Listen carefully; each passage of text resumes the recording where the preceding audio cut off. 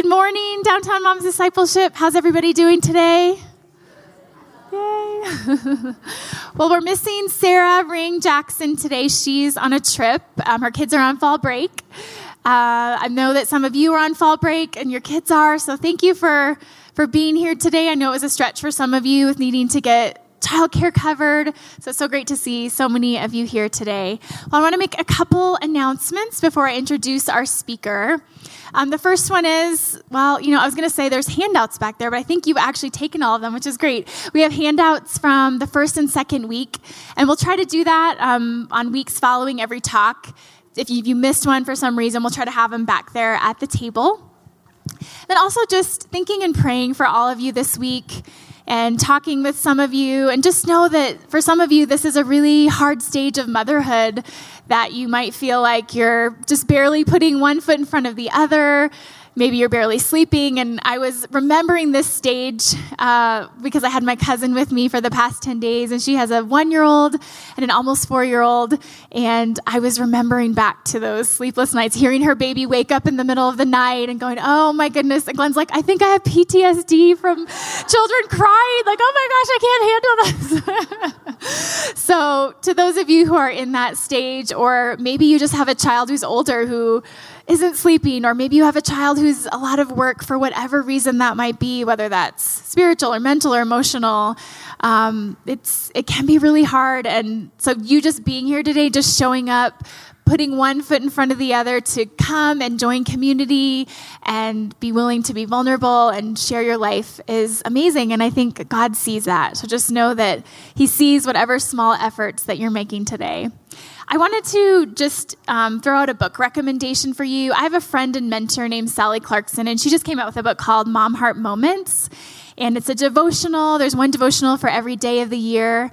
And they're just short, one page of reflection on scripture and encouragement. There's a question at the bottom. So if you're in this stage where you really want to reflect and figure out kind of where you're at with motherhood and be encouraged, I would highly recommend this book. It just came out on Amazon, so you can purchase it. So just want to throw that out there. Well, without further ado, I want to introduce our speaker today. My dear friend Mandy Hool is over here, and she is going to be speaking with us today. Mandy and I actually met at New Life Downtown a number of years ago, and she's become a dear, dear friend. Mandy is married to Dave, and she met him in high school, actually, so they've known each other a long time. They got married. They have 3 kids, 2 girls and a boy, and Mandy is often homeschooling her children, coaching soccer. She's also a teacher at New Life Downtown, so some of you who have kids might see her in the hallways. She teaches at the elementary age. But I asked Mandy to come and speak to us today about navigating being married and having children. All of that is a lot, isn't it? It's hard work. It takes a lot of intentionality, a lot of investment. And I think Mandy is such an intentional person. And she's so strong and courageous and is always looking to the eternal and what really matters. And so I think you're going to be blessed by her today. So thanks, Mandy.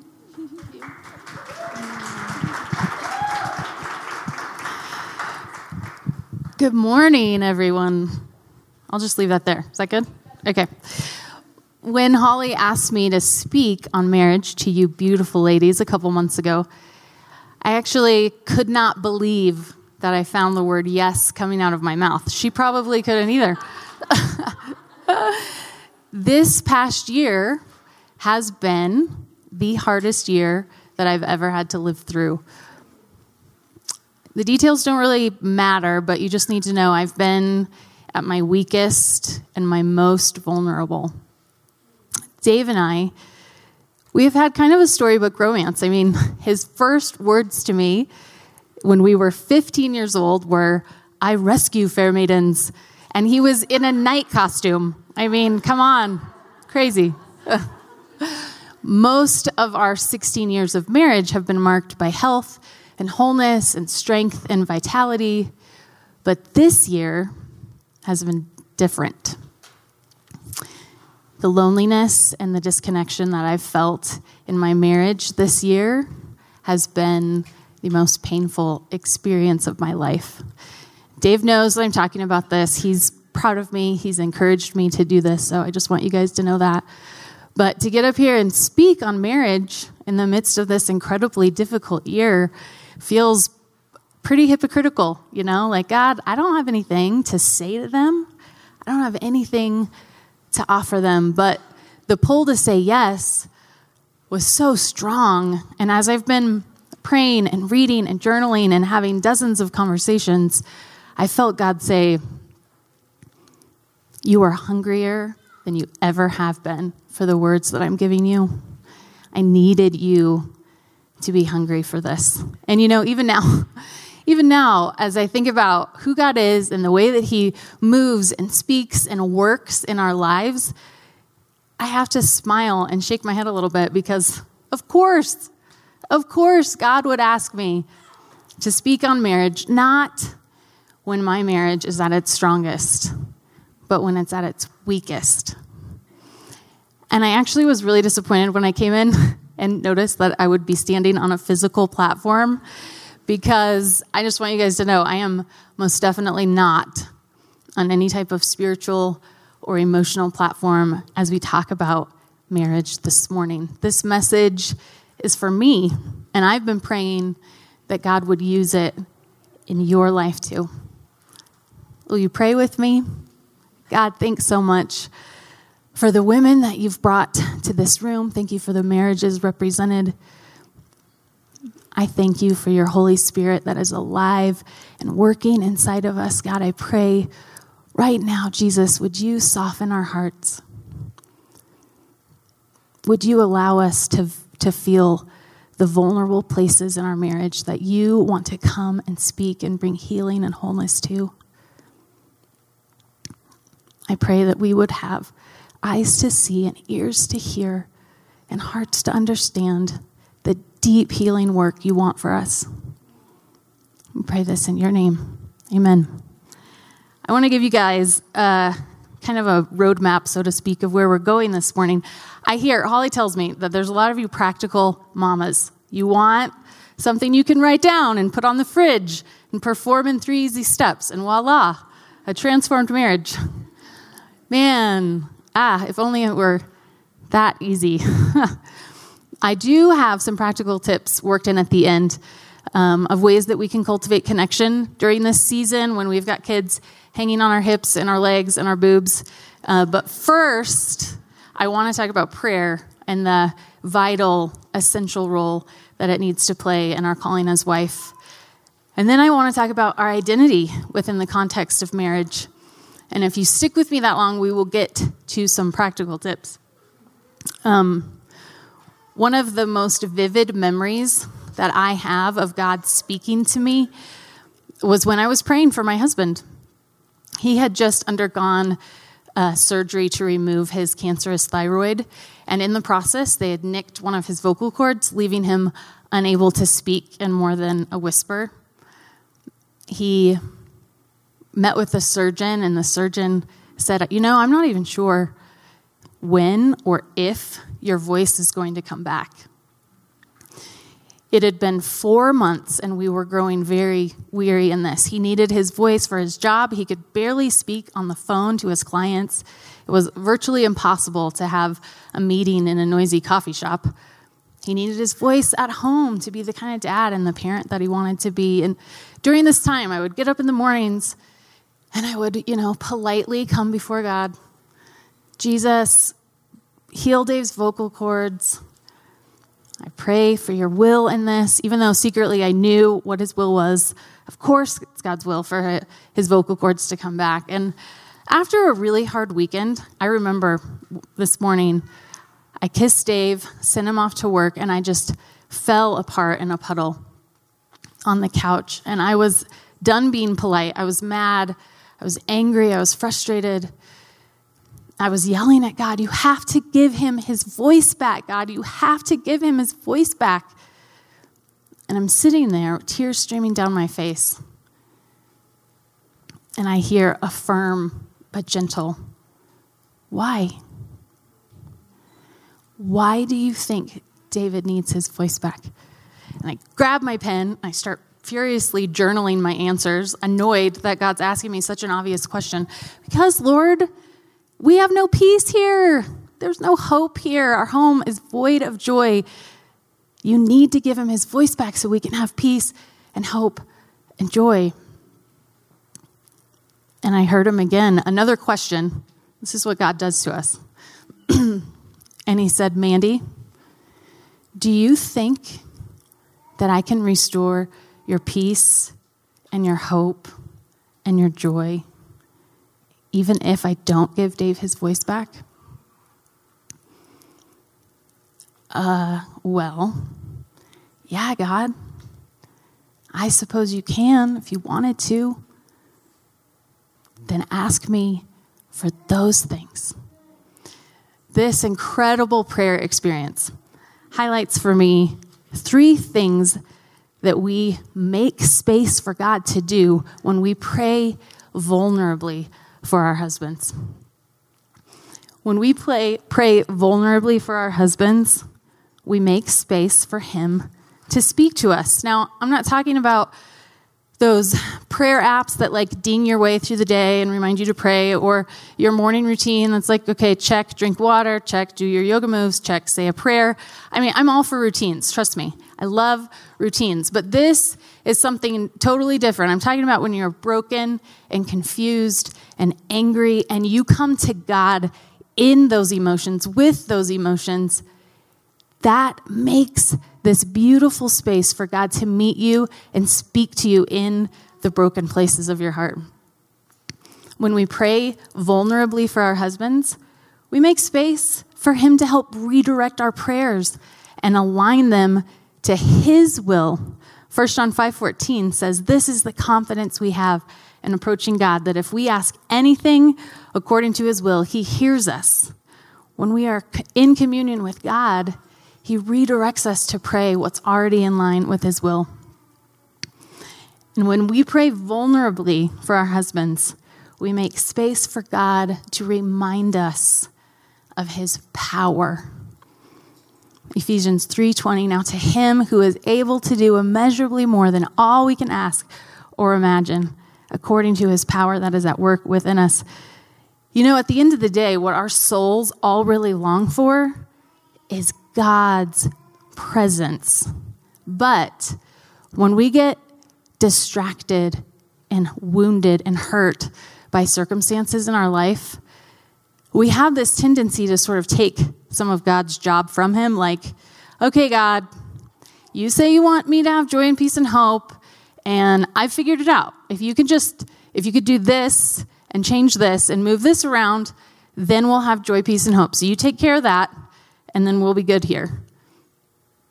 And Jesus wants to wrap his arms around us and look us in the eye and say, oh, remember who I am.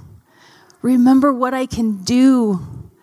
I can bring hope straight in the middle of the darkness. I can usher in peace when you are surrounded by chaos. And I can fill you with joy, even in the middle of a very lonely season. God wants to speak to you.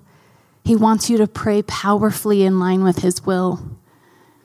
And he wants to remind you who he is and how powerful he is. I really think that when we start a consistent, persistent prayer life over our husbands, we will usher in God's power and our presence and his presence in our marriage. I have a few verses that I wanted to show you to get us started with praying over our husbands. That's kind of small. Can you guys read that? You can read that. But I think these are powerful verses to pray. I put David's name in here. Psalm 51, 10-12. Create in David a pure heart, O God. Renew a steadfast spirit within him. Do not cast David from your presence. Don't take your Holy Spirit away from him. Return to David the joy of your salvation, and grant David a willing spirit to sustain him. Matthew 6, 9-13. You are David's father in heaven. Let your kingdom come in David's life. Let your will be done in David's life today, just like it will be done in heaven. Give David today his daily bread. Give him exactly what he needs. Forgive David as he forgives those who have wronged him. Lead David not into temptation, but deliver David from the evil one. Ephesians 6:10-18. May David be strong in the Lord. May David be able to take his stand against the devil's schemes. Let David stand firm with the belt of truth around his waist, with the breastplate of righteousness in place, and with his feet fitted with the gospel of peace. Let David cling to the shield of faith, protect his mind with the helmet of salvation, and let his weapon be the sword of the Spirit. Man, those are powerful, right? I think that if really, it makes me just want to knock out all the practical stuff at the end, because really this is the most practical thing that I could tell you guys to do. Pray for your husbands. Pray powerfully for your husbands. Pray vulnerably for your husbands. I know that a lot of us, me included, are facing giants in our marriage this morning. We're facing the giant of depression. We're facing the giant of pornography. We're facing giants of other forms of addiction. And guys, I know that when we pray the armor of God over those situations, it reminds us where the battle is and who the battle is against. Our struggle is not against flesh and blood. And when we are in these battles and we come up against this hideous, grotesque giant, sometimes the bravest thing that we can do is ask for help. This morning, we have put a list of recommended counselors from New Life on y'all's table. And I want to take a second. I want to pray over this room, pray over our marriages, and ask God to give us courage and wisdom. Jesus, right now, I'm so thankful. God, I'm so thankful that you intimately know these women. You intimately know their marriages. You intimately know their husbands. You are well aware of all the giants that we are facing in this room. And God, right now, Lord Jesus, would your Holy Spirit just move? And would you bring courage to some of these women who need to stand up and to seek professional help, to seek counseling on behalf of their husbands in their marriage? God, allow strength to rise up in them as they seek your healing and your freedom. Pray in your name, amen. If you are feeling a pull to seek professional counseling, please don't ignore it. Don't ignore it. Both Dave and I this past year have we've gone to individual counselors, we've gone to counseling together, and we have benefited greatly from it. And the other thing I want to say, it took us we went to 3 counselors before we found one that we felt like we connected with. So if you get courage and you call one of these people and you meet with them and it's like flat, it doesn't feel like it's going to work, please continue. Call another one. Keep going until you find someone that you feel like you guys can connect with. Before we kind of switch gears and talk about our identity in the context of marriage, I want to go back to the story about Dave's voice, because you guys might be wondering. It was almost exactly 1 week after I stopped praying that God would bring Dave's voice back, that his voice came back. So that's pretty cool when that happens. Yeah, thanks. So we are going to talk about our identity in the context of marriage. And to start this conversation, I want to read from John chapter 4. And I'm actually going to put Gigi on the spot. Gigi, will you come read this? So I can drink some water.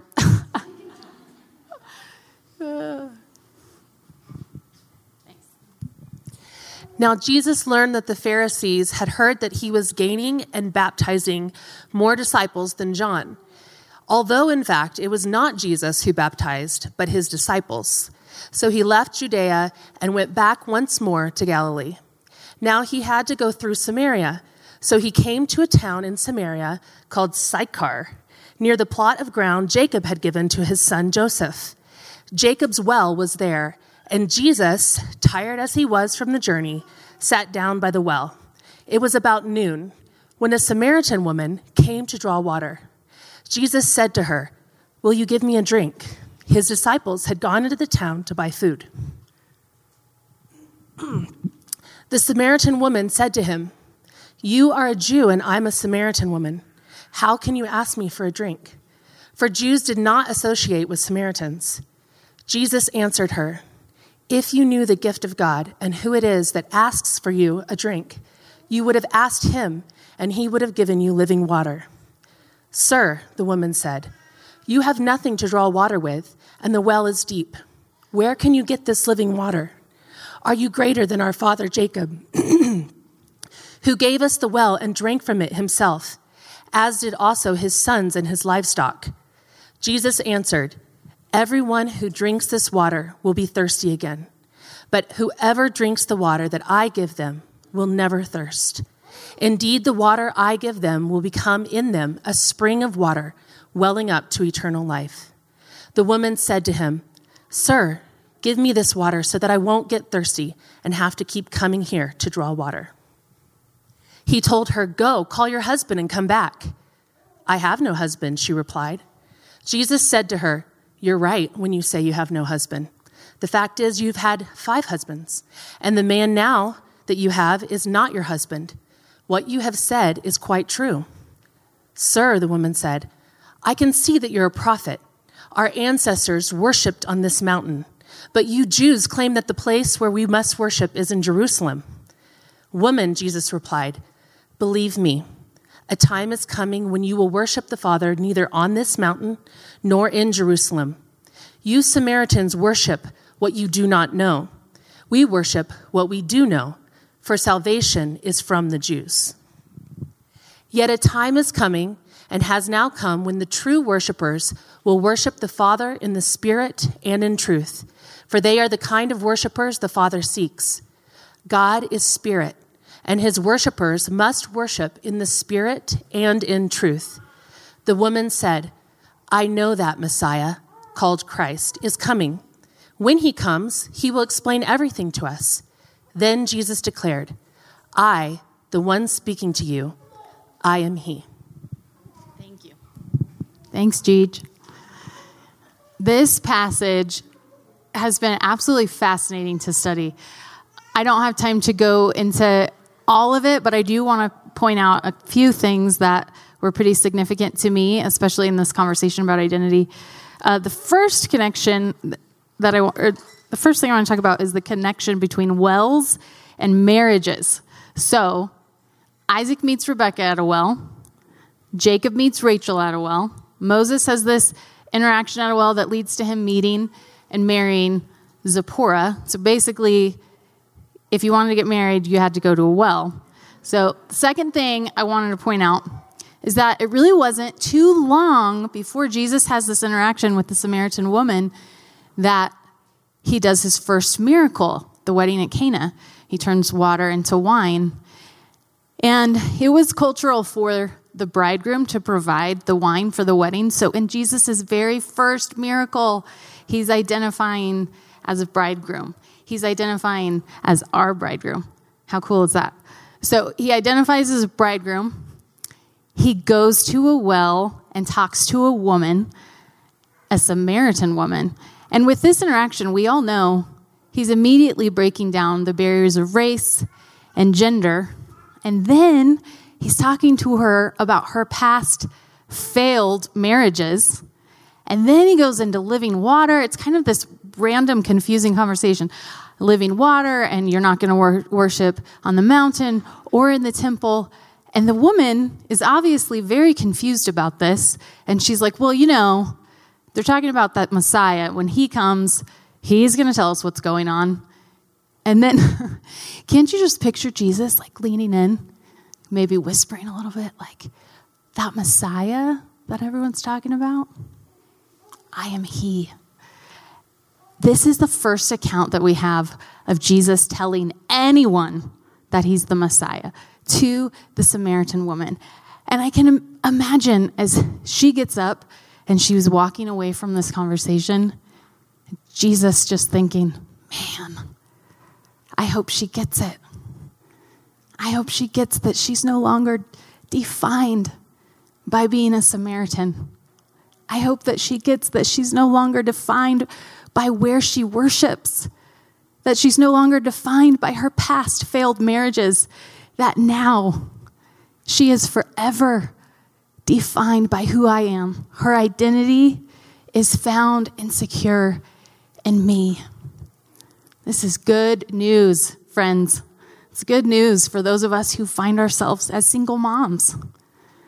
Your identity is not in your marital status. Your identity is found and secure in Jesus Christ. It's good news for those of us who find ourselves knee-deep in our husband's brokenness. Your identity is not found in the state of your marriage. Your identity is found and secure in Jesus Christ. And it's good news for those of us who feel like we can't ever get it right or a constant disappointment to our husbands. Your identity is not found in your husband's approval of you. Your identity is found and secure in Jesus Christ. Amen? I've been reading this book called Love and War by John and Stacey Eldridge. And in it, John writes very vulnerably. He says that there was a season in his marriage when he really believed that his life would be easier and better without Stacey. In this season, he caught glimpses of things he thought he longed for in other women's eyes. Now, it's foolish for us to think that our husbands can be 100% satisfied in us 100% of the time. I've been there, and I'm not sure whether it's insecurity or overconfidence that get you to this place where you're just kind of like, I can do it. I'm be the best wife. I'm going to do all the best wife things, and he has no reason to be disappointed in me, and look at all that I'm doing. Look at all I'm sacrificing. And then we get just a hint of disappointment from our husbands, and we can't handle it. We get super defensive. We take it really personally. Let me tell you something, guys. Don't get defensive when your husbands are disappointed in you. They are allowed to be disappointed in you. Just because they're disappointed in you doesn't mean that you are a disappointment. In fact, it's good. It's good for them to be disappointed in us, because where do we want them to get their satisfaction from? We want them to be 100% satisfied in God. And just like they need to find their satisfaction in God, we need to find our identity and our approval from God. It's a tendency for women to look for our approval and our affirmation from our husbands, and then take that approval or affirmation or lack thereof and form our identity, especially in this season of life when we have kids at home. And I know this isn't true of all of us, but for a lot of us, we are at home with the kids. Our husbands are off at work. And a lot of times the need for them to see what we're doing, how we're spending our day, approve of what we're doing with our time, affirm us, it gets kind of out of whack, because no one else can really see all the hidden things that we're doing. The things that we spend our time on feel so hidden and like you can't quantify them. And so the need for our husbands to know what we're doing, it almost has this temptation to take over what God is supposed to say to us about that. The great news is that our identity is secure even when our husbands are disappointed in us. Their approval and affirmation of us is off the charts, even when our husbands fail to realize how amazing we are. Our husbands were never meant to carry the weight of our identity. It's too heavy and it's misplaced. I wanted to read you guys a blog post I wrote back in 2011 when blogging was cool. Or was it ever cool? I don't know. But this blog post I wrote is called When No One Else Sees. I wrote this the summer of 2011. Avery was 4, Ashton was 2, and Ian was about to turn 1. It's 6:15 when I look at the clock. 45 minutes till Dave gets home. I tell myself, I can make it till then. Ian's discontent as I move him from rug to exerciser to high chair. I'm trying to mix up the pizza dough and keep him happy. Finger foods aren't cutting it this time. Avery's mad because our new bowling pins won't stay up. She keeps getting frustrated, so I take them away, send her to her bed, and almost lose my cool as she screams and stomps up the stairs. More discipline, more tears, more lost patience. Fresh from timeout, the girls are playing nicely in their room. I run up to check on them, and my blood starts to boil. They've taken all of their stuffed animals out and are dressing them all in clothes from their drawers. It's a disaster in there. I yell out something like, "This will all be cleaned up before you eat this pizza."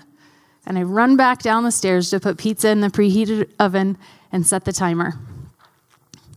"Mommy, Ashton pooped in her underwear." Avery's words just about derail me.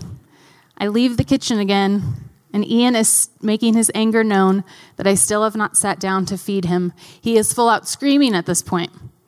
I coach myself as I trudge back up the stairs. Keep your cool, Mandy. Don't lose it. Don't yell. I'm disrobing and wiping and breathing through my mouth, and the timer goes off. I tell Ash, "Sit there, don't move." And I run back down to pull the pizzas out, making sure to wash my hands first. Ash is clean now. New dry undies fit snug around that cute booty. I put her in timeout, and she cries. She keeps crying while I get Avery up, set her up at the table with her dinner, and feed Ian applesauce by the spoonful. The tears are about to come while Avery begins her incessant 4-year-old inquisition. I interrupt her. "I can't answer your questions right now, baby. I just can't." Ashton's still crying in there. Her timeout is over, but I'm hoping that Dave will walk into this chaos.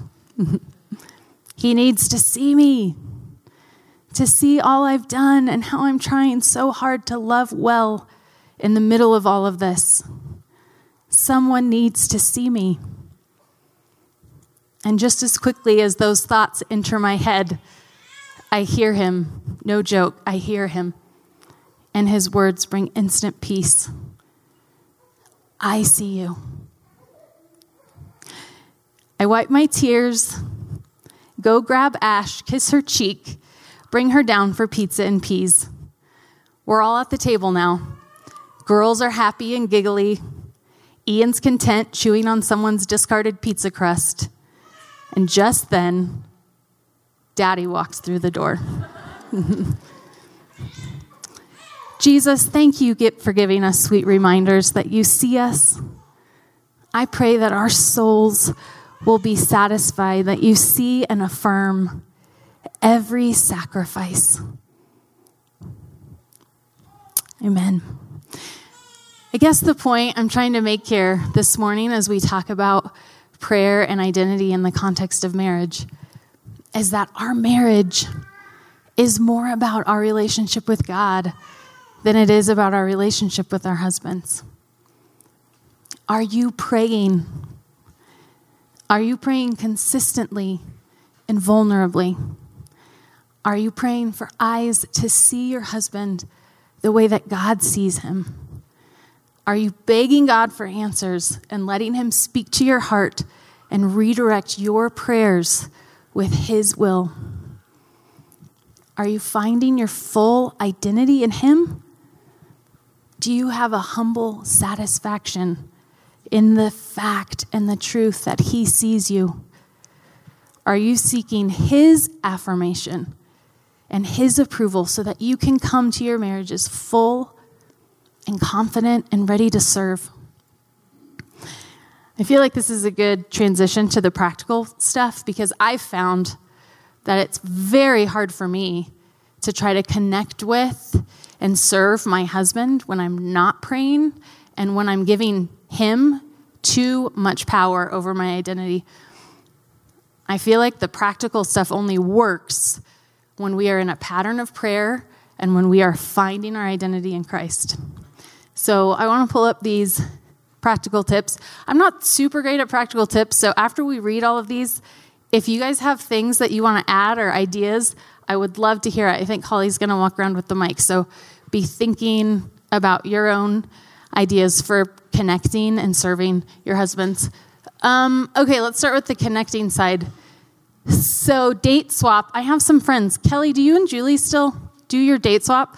So, I mean, it's pretty self-explanatory, but Kelly and Adrian drop their kids off at Julie and Ian's house, and they get to go have a date, and then the next week, Julie and Ian drop their kids off at Kelly and Adrian's house, and they go get to have a date, and this is a really brilliant way. I have grandparents in town, so I'm lucky, but if you guys don't have something like this, that would be an easy way to connect with people around your table, set up a date swap. Ice cream on the front porch. I put this on there because it's a really sweet memory that I have when Avery was just a tiny baby. She was born in May, and all summer we were trying to figure out what the heck we were doing. And so after we would put her to bed, we would sit on the front porch, and I would always have everything for Tin Roof Sundays, Spanish peanuts and vanilla ice cream and hot fudge, and that was just a sweet memory during that first summer that Avery was a baby. Movie on for the kids. This is a really easy thing that you guys can do weekly. Put a movie on for the kids. You and your husband go connect somewhere, have sex, whatever.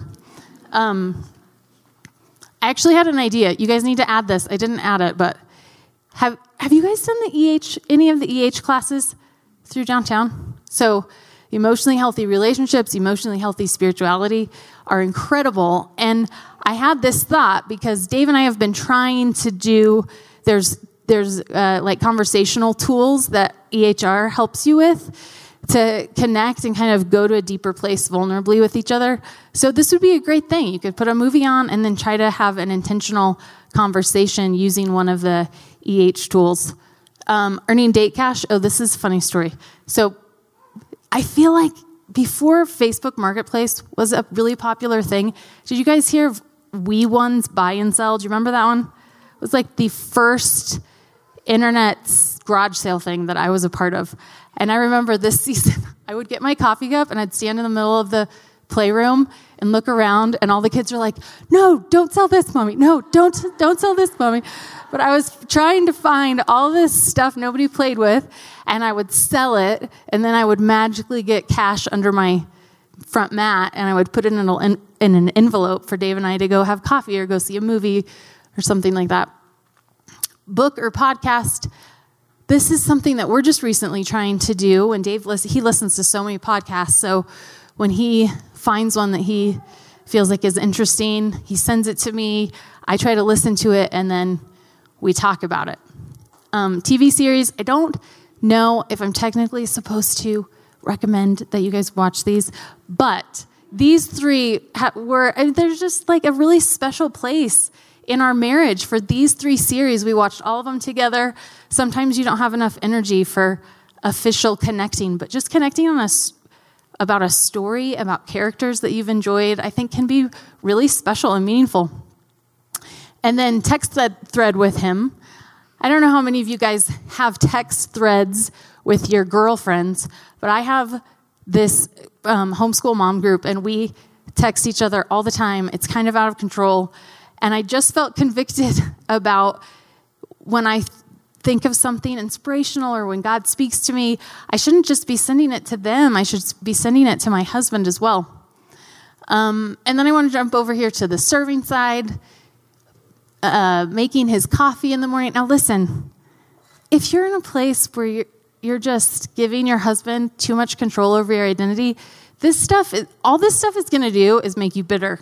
So you have to find your identity in Christ so that you're doing this not really for him, but for God. And then it can become a joy. Okay, making his coffee, playing his favorite music when he gets home. That's from Laura Fowler.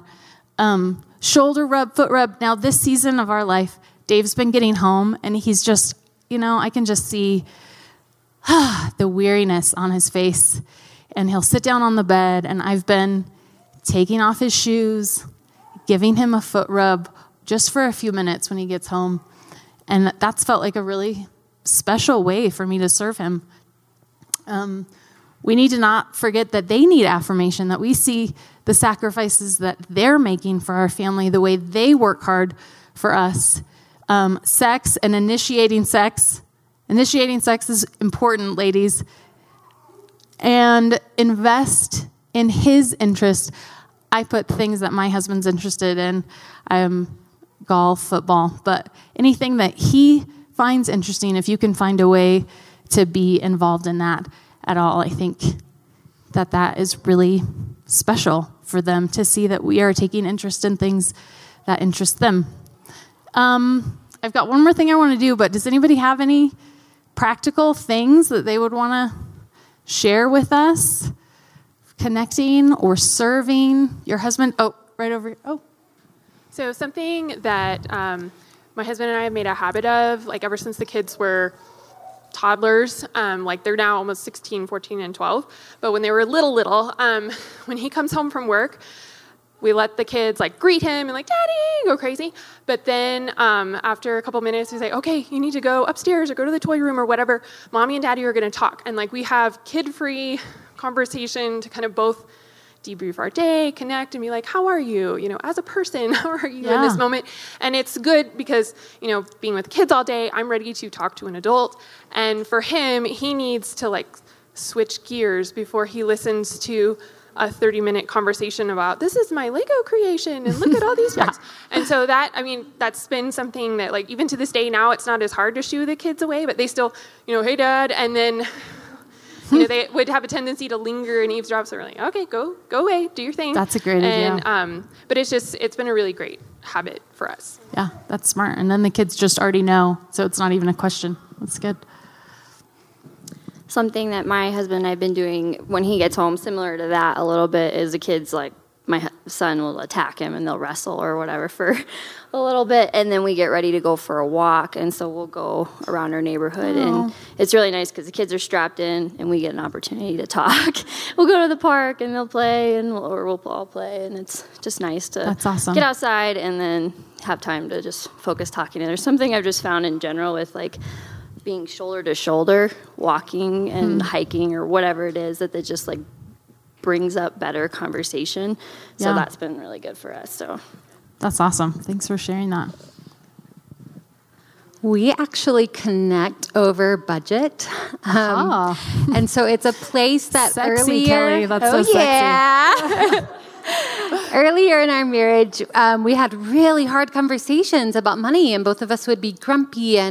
But we started using an app called YNAB, You Need a Budget. And so it just kind of has a little bit different spin on it, where it really encourages you every month to say, oh, well, this is our birthday month, so we want to put a little more money in gifts or restaurants or something that we want to do to celebrate. So instead of where our money talks used to be, well, this is what I want to spend money on, this is what we just feel like we team up now, and somehow that app really helped us with it, so that we are sitting down together and we decide, okay, this is what we want to spend our money on this month, and then at the end of it, we feel connected instead of grumpy. So, and that's great. That's get a great a tandem bicycle. That is, you can Tandem talk to your bicycle. husband. He's right there. You're stuck. That's awesome. Thanks, Kelly. What was the app, Kelly? YNAP. You need a budget. B. Budget starts with a B, not a P. Okay. I think when you were talking about affirmation, I think it's important that we affirm our husbands in front of our kids and have them like join in with that. Like, what's something that you love about your dad, or something you're thankful for. Let's thank Dad for working so hard so that we could go to the zoo, or we could go have a fun day. So not just affirming him when like the kids are not around. And then something that we don't do yet, because we're just not in that stage of life, but we want to do when the kids are older, is one of our friends, they have the husband and wife have like a meeting at sunset. So like when the sunset is going down, like the kids go do whatever, and they sit on the back porch and they watch the sunset and they catch up on their day, because it's just a way to like look at God's creation, and it just kind of brings everything back to. And that's a marked time. So it's like the same time every day. I mean, right now, like with little kids, like we're still like cleaning up dishes and doing all that with little ones. But when they get older, I feel like it's more practical. Yeah, so it's a good idea. Anyone else? Holly, you have something wonderful? Practical. Serving together has been a really big one for us. We have a meal group, and it's just something to talk about outside of our kids, and just a good focal point to bring us together and work on something that isn't like housework or whatever. And it's how we met. So I just think there's something about working together on something that is really beautiful, and deciding Bible studies or things to pray about and stuff. It's just really brought us together for sure. That's awesome. Oh, Sue. We need to hear Sue's.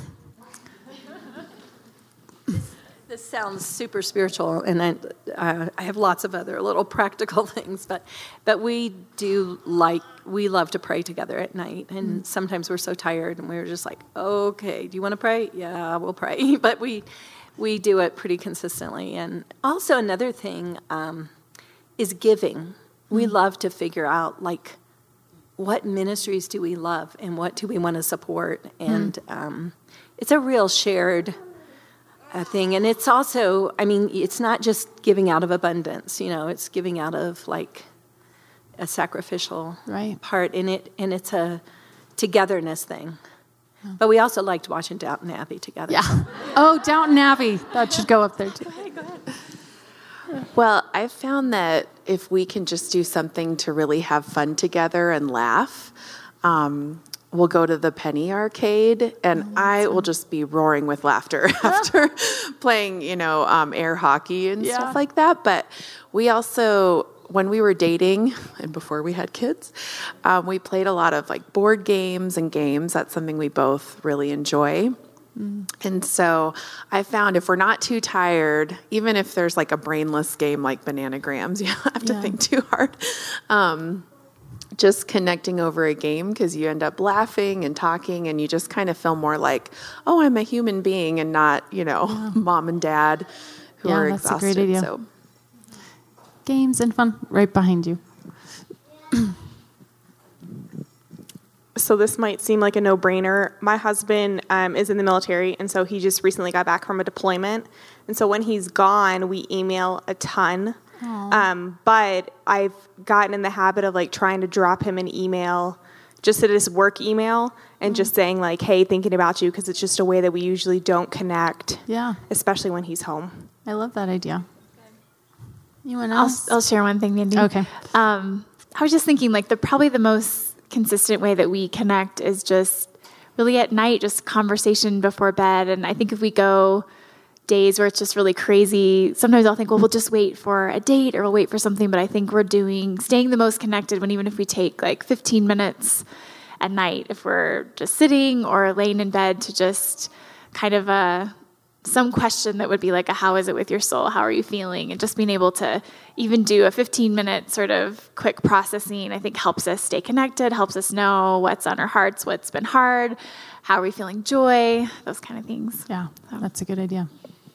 So this is a kind of silly one, but just like music is a big thing in our house. Like there's just always music. And so one of the things that, and I think our kids love seeing us do it too, is my husband will just grab me and we just start dancing. Aww, that's so sweet. Just dancing for us, just being silly, and then like the kids get to see it, and so it's just I love really that. fun way to connect. So that's a great one. Okay, I can't end on the practical. Sorry, I've got to go back to. Okay, so this book actually Holly recommended to me. It's called Just Us Girls. It's a middle school devotional book that I'm doing with my daughter, and it's been so sweet. There's a chapter in the middle that's all about having realistic expectations for romance and addressing the idea of waiting for the love of your life. And she has this really sweet description of kind of the dream husband, the man that we all want to be loved by. And I want to end our time reading this to you guys. He's madly in love with you. He thinks about you all day and all night. He knows your favorite color, your favorite food, your favorite movie. He loves to make you laugh and hates to see you cry. He always wants to talk and is ready to listen. He makes you the priority. He spends an eternity thinking of ways to romance you. He'd lay down his life for you. Actually, he already did. He thought of you with his dying breath. He stood in your place to protect you from the trouble you got yourself in. His love for you was so powerful that death itself couldn't hold him. He wrote you the 66-book love letter that has changed the world. He's madly in love with you. Jesus Christ is what we long for. God, I thank you so much for this morning. I thank you for the ways that you have met us, that you've spoken to us. God, I pray right now that anything that was said this morning that you want to go deeper with, God, I pray that would stay in our hearts and our minds, that you would seal your truth over us, God. I pray that as we get up and we walk out of here, we would remember that our identity is marked by you, Jesus. I pray that your Holy Spirit would do deep work in our marriages and our husbands. Help us to carve out time to persistently and consistently pray your power over our husbands and our marriages. And God, if there are women in this room who would benefit from seeking professional counseling, I pray that you would give them courage, that you would lead them to counselors who can connect with them and help them walk towards freedom and healing, God. We pray all this in your name. Amen. Okay, I think we're going to do some Q&A. Do we still have time for that, Holly? Oh, yeah, we do. Okay. So I don't know if there's any questions, anything. Hey, Mandy. Hi, Melissa. Growing up, I did not have a good picture of what a healthy marriage looked like. It was not modeled well to me. So what advice do you have in showing that to our kids? Like through this hard year, have you talked to your kids about that? This is a hard year for mommy and daddy and our marriage. You know, like how much are you, I guess, are you exposing your kids to that and training them up? Yeah, that's a good question. We haven't specifically talked to the kids about it being hard specifically between Dave and I, but they do know that things aren't, I don't know, there's just a kind of feeling, I think, that they know that things are a little off. But what I've been doing with the kids is we've been praying and listening to worship music a ton together. And I think that some of the ideas that y'all have talked about, I mean, dancing in the kitchen or saying affirmations to dad, I feel like those are great ways to model what it looks like. And this isn't just, when you feel like doing it, but if you have marked moments where, like right when daddy gets home or after dinner or at sunset, when you are trying to be intentional about your relationship in front of the kids, I think that's a great idea. So I feel like my husband and I are kind of in a hard season. We have a 5-year-old, a 4-year-old, and then a 5-month-old baby. Mm-hmm. So I kind of feel like when my husband's done working, he likes to go to the garage and tinker and do his like projects, and then because he likes to stay busy. And then my two boys like to go outside with him, and I feel like I'm just kind of always with the baby. Yeah. And we're having a lot of, like, just maybe a little bit of a hard time connecting because we're both kind of at our limit. Like, you know, like what advice would you give, I guess, in that kind of chapter, this chapter. Do you have family in town or close friends in town? We don't have family in town, which makes it difficult because every date night's a little more expensive. But our neighbors are good friends, so I guess we spend some time with our neighbors. Your neighbors, and you trust your neighbors with the kids? And yeah. Okay, let's not go there. The second one's really hard, so I don't like leave them with anyone. Right. Well, I mean, off the top of my head, I'm just thinking if there is a way for your 5-month-old to be content for even 15 minutes is it a girl or boy? Girl. By herself, like in a crib, and you could connect with your husband before he goes out to work in the garage. I don't know if that's something he'd be willing to do, or I know that time of day is just so hard. It doesn't feel like you can have a consistent connection point. Like, I don't know what Holly was saying about connecting right before you go to sleep. I would encourage you to talk to your husband, like, really want for us to spend at least 15 minutes in the evening just talking about our days. So what would be best for you? Is it right when you get home? Is that a good time to talk? Right before we go to bed, and just see what he thinks. I mean, I'm sure he'd be willing to kind of meet you in the middle on that. Yeah, I think so too. Yeah. All right. This isn't a question, but just something I've realized about myself about this connecting is when he gets home, I'm often not ready to connect. I'm an introvert, and I've been talking all day, and I find myself when he comes home that we just don't transition well. I'm barking at him, and I'm barking at the kids. And last night, he took the boys to Costco to get something, and I had like 45 minutes to take a walk. It won't be every night for 45 minutes, but it was a revelation for me. Maybe I could tap out, and you can tap in, even just for 15 minutes, and I can take a walk, and then I felt so much more ready to come home and to connect, to actually converse, instead of just get them to bed as soon as I could, and then get in front of the TV and zone out. And so that was a little revelation for me. I just need a second away from the kids. And even if it's only, like you're saying, 15 minutes, I was way more ready to connect than I usually am. Right. When he gets home, I'm not. I don't want to connect. Yeah, that's a good point, Karen, because I think the key here is communication, right? So when you get home and you're like, I just need some time to myself, then that instantly creates more conflict. Whereas if you've decided ahead of time, okay, when you get home, I'm going to have 10 minutes. This is sort of a pattern that we're going to try to follow for the health of our marriage and our family, and just have it preset, I guess. It's a good idea. My husband and I went through a lot of stuff before we got married, and now we've kind of been cruising, which I'm very thankful for. But we've had a lot of friends have really hard marriage experiences and times.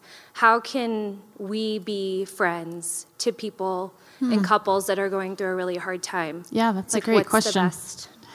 I would say first thing is prayer. And I think it's hard because not everybody wants to or feels like they can be vulnerable about the things that are going on. But the Holy Spirit is so great for that, because I feel like if you're in communion with Him about these friendships, that hopefully He would lead you to send a text, to send a prayer, to send scripture. I know for me during this time, these girls over here know, like them sending me scripture and prayers have been lifelines, because it's kind of like I'm not in a place where I can just talk to you about everything right now, but just to know that you're praying for me, to know that you see me, to know that you are believing truth for me and for us. I mean, that's invaluable, I think. We had a babysitting co-op, and there was a ton of people in that co-op, but it got down to 5 to 3 couples that you felt okay, really good with our kids being at their house. But we would swap babysitting that way. No cost for babysitter, and go out and share an entree or whatever. It was very inexpensive time, and your kids loved it. If they liked the kids, they loved it too. And it's just easier. And I think it's a bonding thing, to help each other too. Right. So I just would suggest that. Yeah, it's a good idea, Sue. Getting time away from the kids. I mean, it's important. We got to make the effort to do that. Going back to kind of the transition of like coming home, and that what's something that's helped for my husband at times is giving him permission, because like knowing and communicating, I need you to be on when you get here is so good. But even for him, like I need you to be ready to come in. And so if you need to drive around the block a couple more times or sit in the car for 5 or 10 minutes, and pray or whatever it is, so that when you get here, you're ready. I can hang on for that. Yeah, that's awesome. If you're ready. So, but that's a good idea. Been really good. Please pray before you walk in the door. Please. Yeah. So this kind of piggybacks off what Karen said, but I heard it on a podcast once, and it has just been a lifesaver for me and my husband, because I have a almost 2-year-old and a 4.5-year-old, and there are days where I just feel like it's just sensory overload. Like at the end of the day, I'm like, nobody touch me, nobody look at me, nothing else can be sticky, so just for my husband to understand that sometimes when he comes home and he wants to, be all affectionate and stuff, that again, just allowing that time, it's not you, dear. Right. I adore you, but I just need, 5, 10, 15 minutes to just not be touched, not be, just to have like some quiet time, like Karen was talking about. But I think just to add kind of that communicating with them in the sense to understanding, like, these are all the reasons why. Yeah. And it's not that I don't want to be intimate or affectionate with you in this moment. It's just that I need like a debriefing period. Exactly. And when you communicate it ahead of time, then it doesn't become a place of pain. Right. Because and it's just an already, absolutely. it's an and there's expectation. Days where I'm totally fine. I'm like, sure,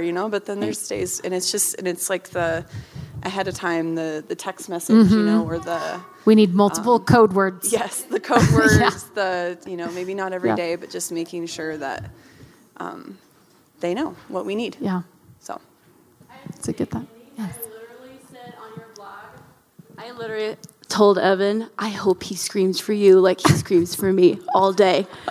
Your blog replayed my day before yesterday. That's awesome. So that was They need to be a part of it. They need to hear it. Yeah. I know.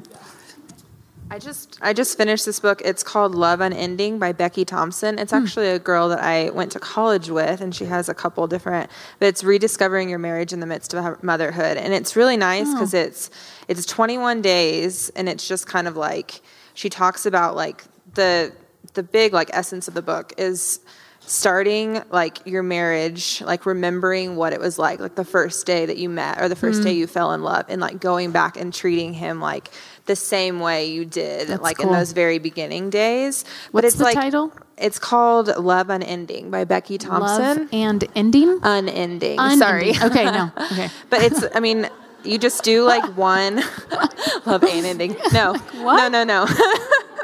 That would not be a recommendation. But yeah, it takes like maybe 10 minutes a day, and then it has like questions in the back that you can kind of like evaluate, like how are things going whenever you try to like, speak to them. Let me see. Yeah, like greet lovingly, speak kindly, touch purposely. Like each one, it just has like very intentional, and it's really practical. So I'd recommend that one. That's awesome. It's really good. Thank you. So check that out. Hi, buddy. How's it going?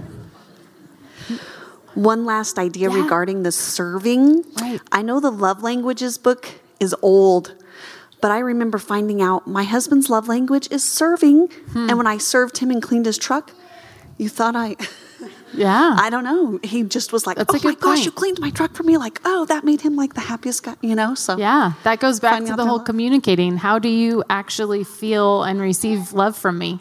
What actually makes a difference? That's a good point. The Justice Girls. So cute. Mandy, can Yes. you give the author of the Just Us Girls book? Oh, yes. Hannah Duggan. Is that how you pronounce it? Dugan? I'm not sure, yeah. Duggan. And I will try to put in our email. Oh, there we go. In the email update after this one, I'll try to put links to the book. So if you suggested something, will you please just email it to me? That would be great. Idea. So, well, thanks everybody thanks to Mandy for being with us.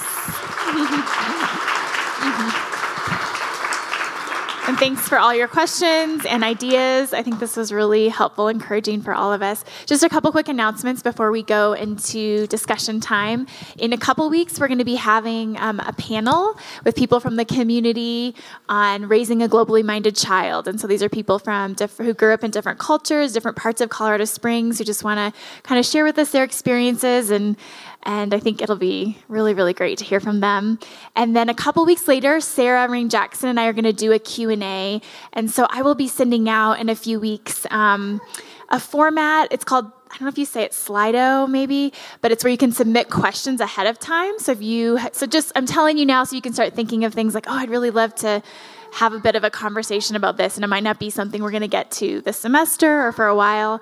And then you can actually go in on Slido and vote and say, like if Linda put a question in there and Laura's like, oh, I definitely want them to talk about that. So you can vote and we can see like what are the top questions that people submitted. It's kind of a cool format. I was just at a conference where they use this. So I'll be sending you that link, but just giving you the heads up to kind of just think about that to submit in a while. So, okay, happy discussion time.